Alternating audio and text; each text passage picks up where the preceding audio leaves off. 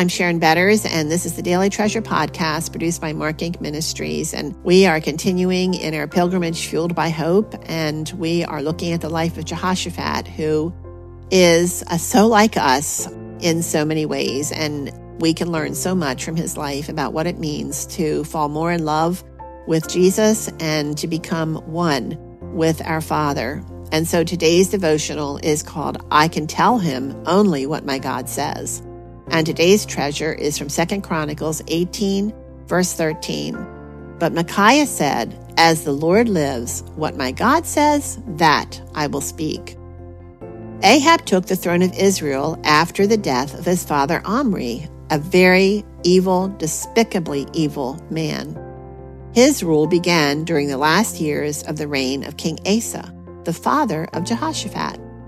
It was no secret that King Ahab followed in the steps of his horrifically evil father and forged his own path with behavior despised by God, as we read in 2 Kings chapter 16, verses 30 through 33. And Ahab, the son of Omri, did evil in the sight of the Lord, more than all who were before him. And as if it had been a light thing for him to walk in the sins of Jeroboam, the son of Nebat, he took for his wife Jezebel, the daughter of Ethbaal, king of the Sidonians, and went and served Baal and worshipped him. He erected an altar for Baal in the house of Baal, which he built in Samaria. And Ahab made an Asherah. And listen, Ahab did more to provoke the Lord, the God of Israel, to anger than all the kings of Israel who were before him. Have you ever made such a foolish mistake that someone incredulously asked, What were you thinking? If so, what was your response? Maybe you have asked yourself that question. We wish we could ask King Jehoshaphat, What were you thinking? In light of God's blessings and his warnings not to make alliances with God's enemies, it's not hard to imagine him shaking his head in wonder at his own stupidity. He truly made a deal with the devil. But before we judge this king too harshly, dangerous times and fear sometimes lead us to forget God's past faithfulness and tempt us to go outside of God's word to fix things on our own. It's in those times that we need people ahead of us in life's journey to remind us that God did it before, he'll do it again. After a long day of testing and doctor's appointments, I turned my face toward the car window and tried to hide the tears streaming down my cheeks. I was 39 years old, mother of 4 young children, and diagnosed with advanced breast cancer. Chuck pulled on my hand and said, Out with it. What is your greatest worry? I can't do this. I don't want to do this. Doesn't anyone understand? I feel fine. I don't want surgery. I'm terrified of chemotherapy. What if I die?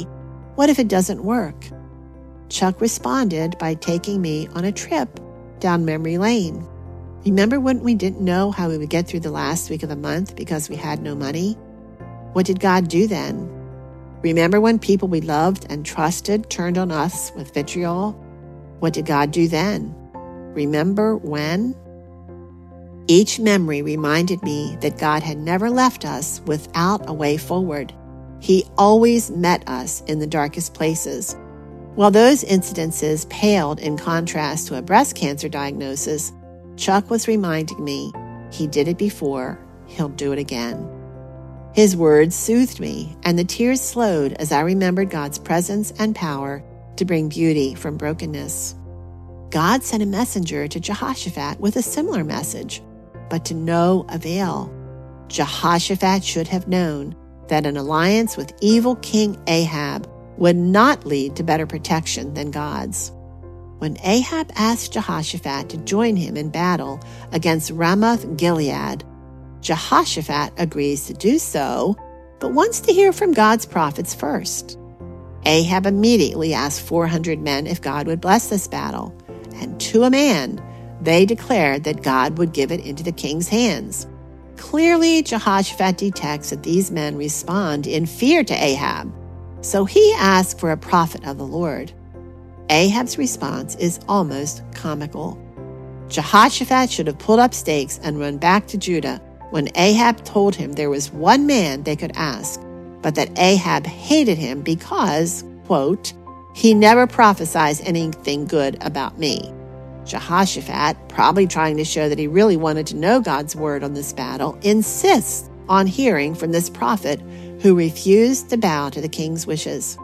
Ahab sends for Micaiah, the only prophet who stood for God's truth. The man who brings Micaiah to the kings warns the prophet that he better toe the party line, that 400 prophets have already promised victory to the king. But Micaiah declares, as the Lord lives, what my God says, that I will speak. Micaiah warns the kings that this battle will end in disaster for them, and for his honesty, Ahab imprisons him.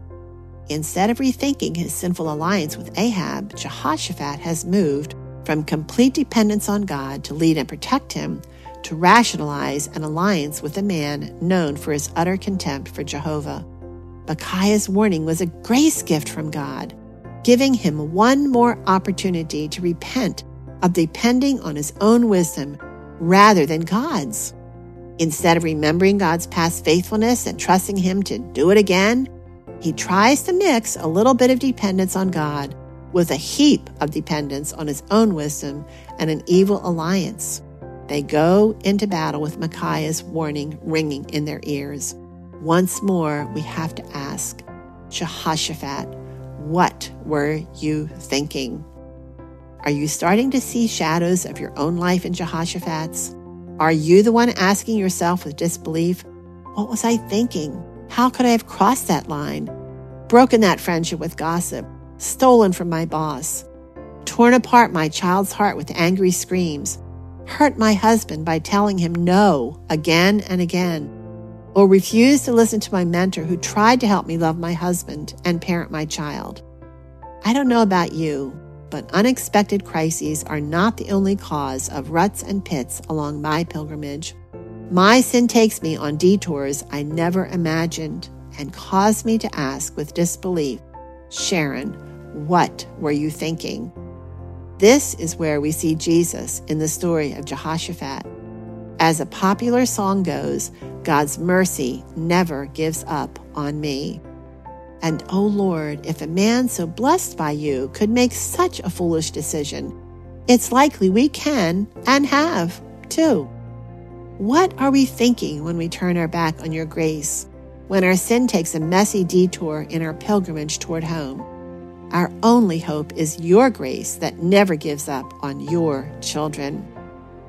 I hope that you are really experiencing aha moments as we walk with Jehoshaphat on this pilgrimage fueled by hope. And I'm praying for you every time that I prepare a devotional, whether it is one that I've written or one by one of our guest writers, that you will experience grace through His Word, through God's Word. He takes our little offerings and He just transforms them into little sticks of dynamite designed to explode with hope in the hearts of others. And that's our prayer for each person who stumbles across Daily Treasure. And I hope that you are sharing these devotionals with others. I hope that you leave a rating. The only way that people are going to learn about Daily Treasure is through you.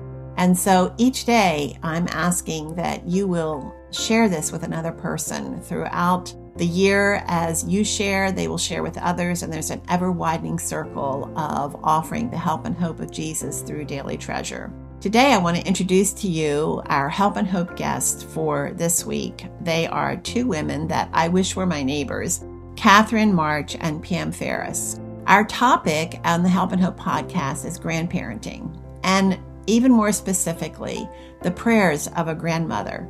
Kathy and Pam talked to me about the role of a grandmother in the lives of their grandchildren, how we can pass on a legacy of faith. We talk about what if a grandmother is estranged from her grandchildren, or maybe they don't seem interested in having a relationship with her. What are some practical ways a grandmother can stay connected and intentionally pursue a friendship with her grands? And what should she do if they don't respond to her efforts? I know that probably every grandmother Almost every grandmother has experienced these kinds of challenges. Well, how about guilt over not investing in her grandchildren when she sees her friends enjoying their grandchildren so much and she knows that she didn't really enjoy hers? Is it too late? Is it too late for her to have a relationship?